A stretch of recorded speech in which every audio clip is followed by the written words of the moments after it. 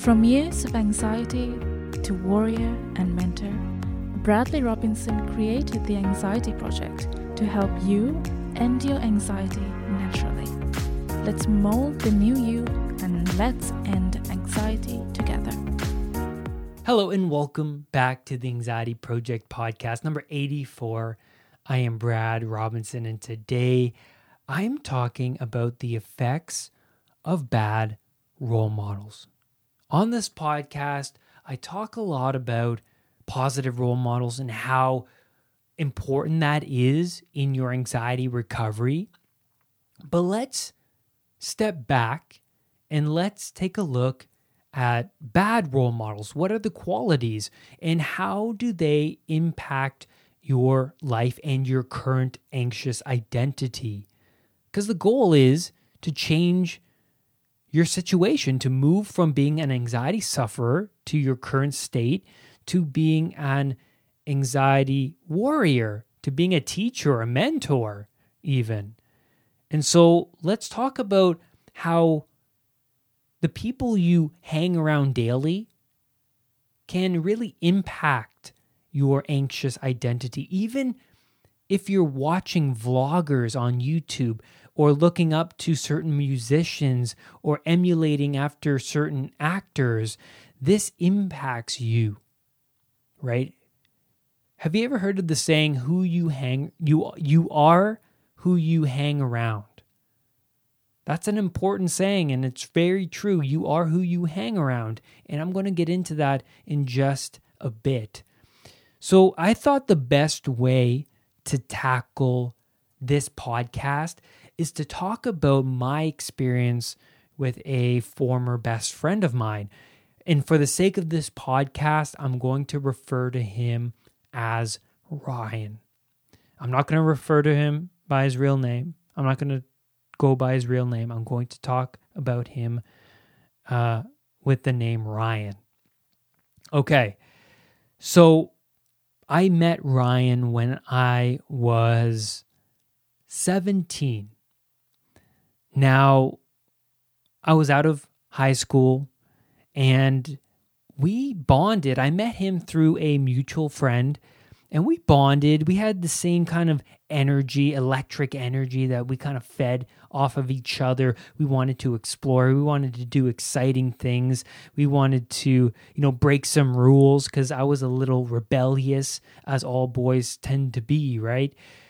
So he really impacted my life because I've known him for over 10 years. And he was around in the most important parts of my life, right? Because I'm after high school, going into college, and we are connecting together. Now,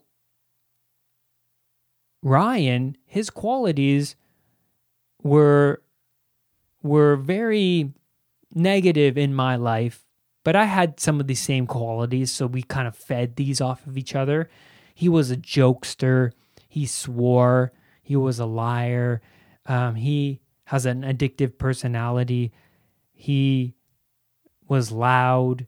He had a I don't care personality, and he avoided all and any responsibilities. Now, he was the right fit for me going through that rebellious phase. We fed off of that energy. So time went on. Now I'm in college and we remained really close. So unconsciously, for me, I had trouble spending time with him in public places. I always spent time with him, but unconsciously, I was very troubled by our time together because of how loud he was in public, and he always drew attention to him and then myself. He would talk in movie theaters and I would just want to watch the movie, and he would talk and he just couldn't sit still. He had just way too much energy, and he was loud at the mall or wherever we were. He talked loudly. he wanted other people to hear him. It's like some sort of cry for attention, somewhat. I figured out over time. And he was always drawing this attention towards him. Now, it made me uncomfortable, but I went along with it because I just liked hanging out with him. I was so used to hanging out with him. It was just our routine, just to do things together, right? So, who you spend your time with the most, you treat as a role model. We are very imitative creatures. We absorb other people's beliefs, values, and habits very easily. We have mirror neurons that mirror other people's behavior. You can say it's an unconscious imitation. So when I was away from my friend, I found myself acting in the same manner as him. His voice would occasionally be in my head. His jokes, his absurd, irrational thoughts, they were there in my mind. I was even acting out his mannerisms sometimes. After college, I began to avoid work. Now, this is a huge point in anyone's life if they're going to university, college. This is the transition period. This is where you are going into the workplace to pursue your dreams. This is what you've studied for.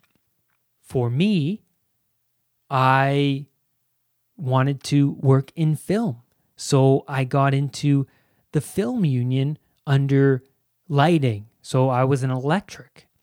And so the process is you call into work, make yourself available, and when there's a position opened,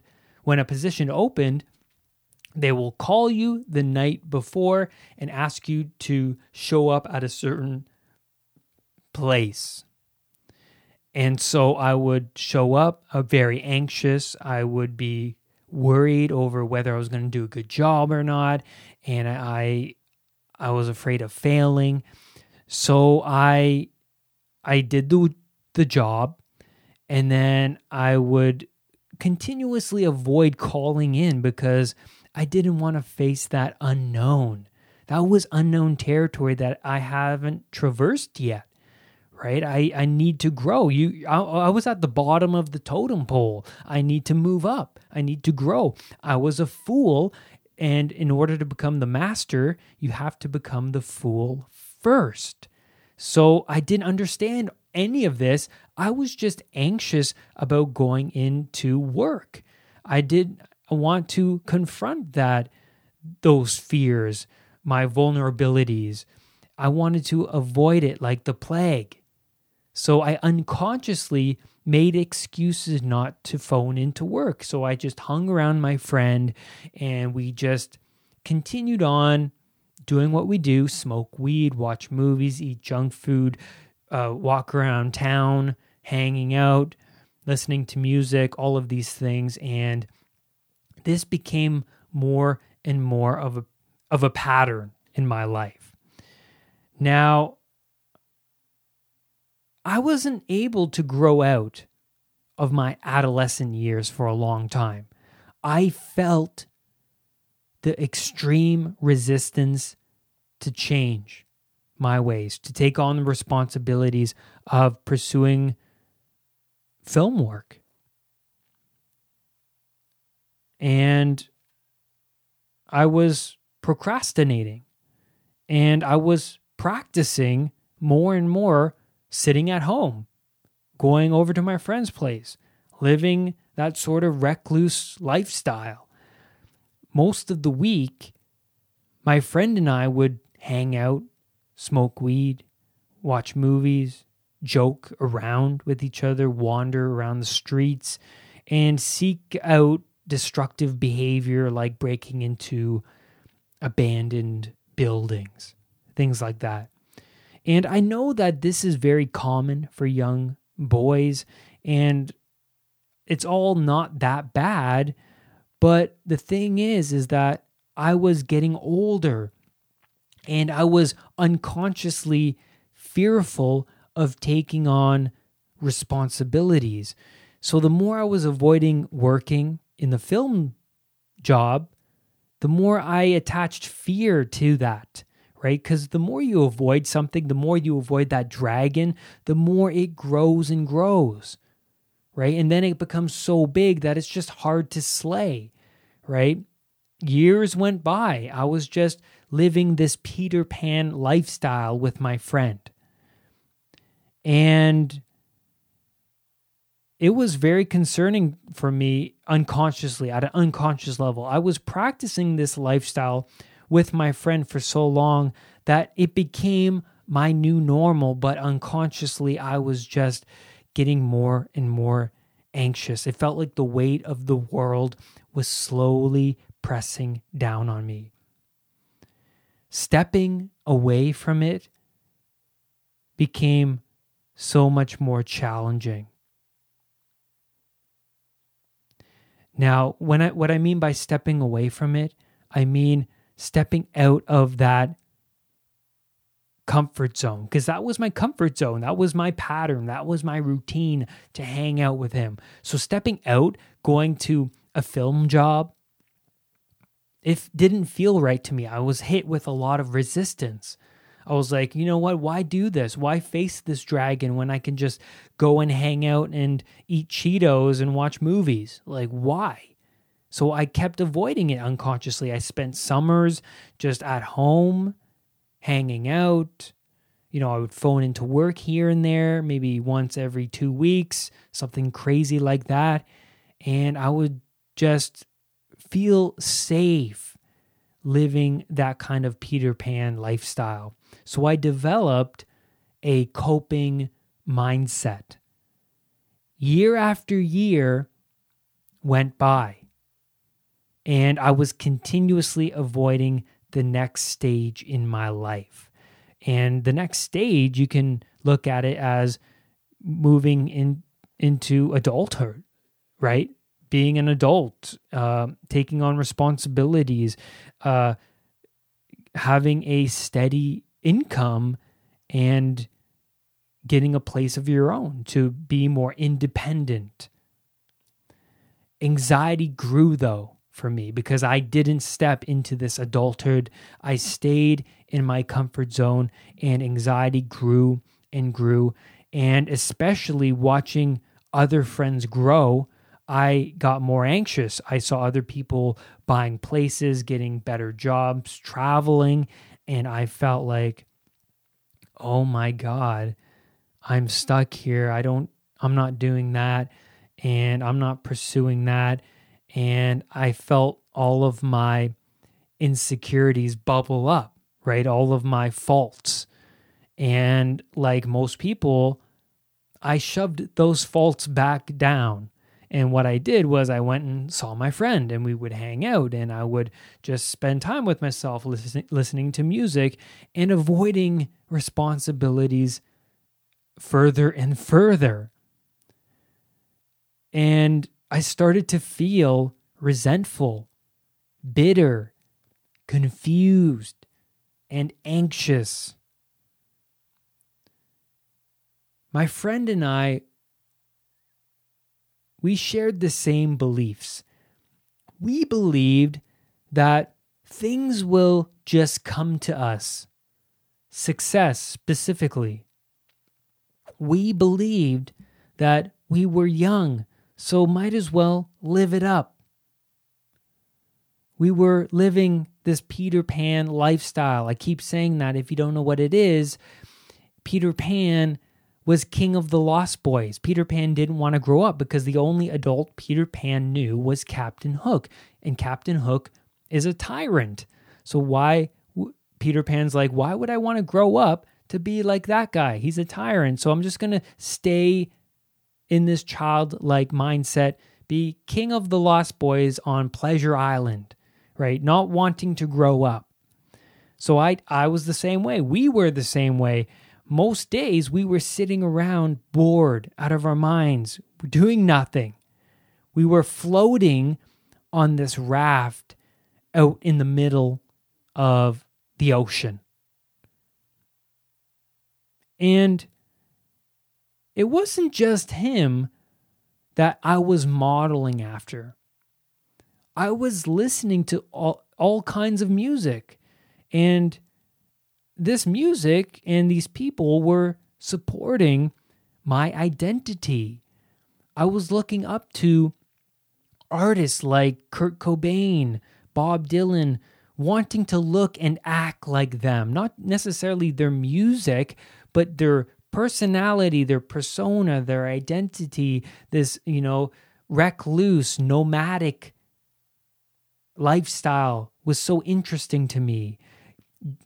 Jack Kerouac, who traveled across the states, I looked up to him, right? He was a writer, and he lived this nomadic lifestyle, this rebellious lifestyle that I really admired. So I wanted to be like that. I was constantly reading that book he wrote, On the Road. I was watching videos of Bob Dylan all the time, Kurt Cobain, listening to their music. And this left me to be even more anxious because I had no order in my life and no meaning, right? These people weren't helpful to me in that sense. I needed order, I needed structure, I needed some meaning, and this was not giving me any meaning nor goals. Not even goals. I didn't have any goals because we need goals. We need some sort of aim. And when we figure out that aim, we can then strive towards it, and then positive emotions come. Because positive emotions only come when we're accomplishing something, when we're moving towards an aim. That's when our positive emotions come about. So my bad habits, my lifestyle caught up with me. I got older and older, more confused, and then I reached rock bottom. It was only when I reached rock bottom I began to shift my narrow perspective. Going through the recovery process, I discovered how much the people you regularly hang around have a massive influence over your life. You are who you hang around. That also applies to the people you look up to, whether it's musicians, artists, writers, actors, or vloggers on YouTube. I realized in my own recovery that I needed to sacrifice the role models that were only supporting my anxious identity. That was Ryan. He was supporting my anxious identity. And I'm not blaming him because I had the same personality as him. We absorbed each other's personalities, right? But I knew I reached a point in my life when I hit rock bottom that I needed to change. I needed to shift who I was because I was so unhappy, deeply unhappy. So I shifted my music. I went to classical music. I began listening to self-help podcasts, specifically anxiety recovery podcasts, all the time. I surrounded myself with coaches, mentors every day. I started taking notes every day on what is anxiety, how to overcome anxiety, and how to set an aim, set a goal, and move towards that goal. I was listening to all sorts of self-help podcasts, any self-growth podcasts. I was subjecting myself to positive influencers every day. And I knew I had to sacrifice my old habits, my habits of listening to like Nirvana, listening to punk rock music. I sacrificed that music because I realized that I just need to change who I am. I was so deeply unhappy that I did whatever it took. I knew that I needed to shift my identity. I needed to become somebody new. And you have to pick your sacrifice. So with my friend, with Ryan, we grew apart. I knew I needed to end my relationship with him. And it hurt. It really did hurt because I was friends with him for 10 years, best friends, always hanging around with him. And it really hurt. I would avoid the thoughts of losing him as a friend because I couldn't imagine telling him how I really felt. But we grew apart. And when I changed, he remained in his identity. He remained the same, but I was changing. I was growing. I was taking on responsibilities. I was finding meaning in my life. I was improving my habits. I was improving my addictions. And I was overcoming them. And I was working hard on myself. So I spent a lot of time with myself and I sacrificed our time together. And our identities grew apart. We were no longer interested in the same things. Our personalities grew apart, and so did our friendship. We just naturally grew apart. So today, I don't talk to him. It would be once in a blue moon, maybe a 10-minute, half an hour conversation on the phone. But we no longer hang around each other. Letting go of people or things that only negatively impact your life is a step, a big, big step towards healing and growth. It's a big sacrifice. What is your sacrifice? What are you going to sacrifice in your life in order to change, in order to grow? Now, my friend and I, we naturally drifted because when you shift your identity, you shift that connection between that person. So focus on yourself. When you change your internal world, then your external world will change. But in the end, with me and Ryan, I feel it was the best thing. It was the best thing. It needed to be done, and I knew it. I knew it in my heart. He was a bad role model. But that's okay. I made the necessary sacrifice in order to serve my higher self. And that's where I'm going to leave you on today's podcast episode. Thank you so much. And remember, do not let anxiety define who you are. I will see you on the next podcast episode. Bye for now. Brad's powerful anxiety recovery program is available at unpluganxiety.com.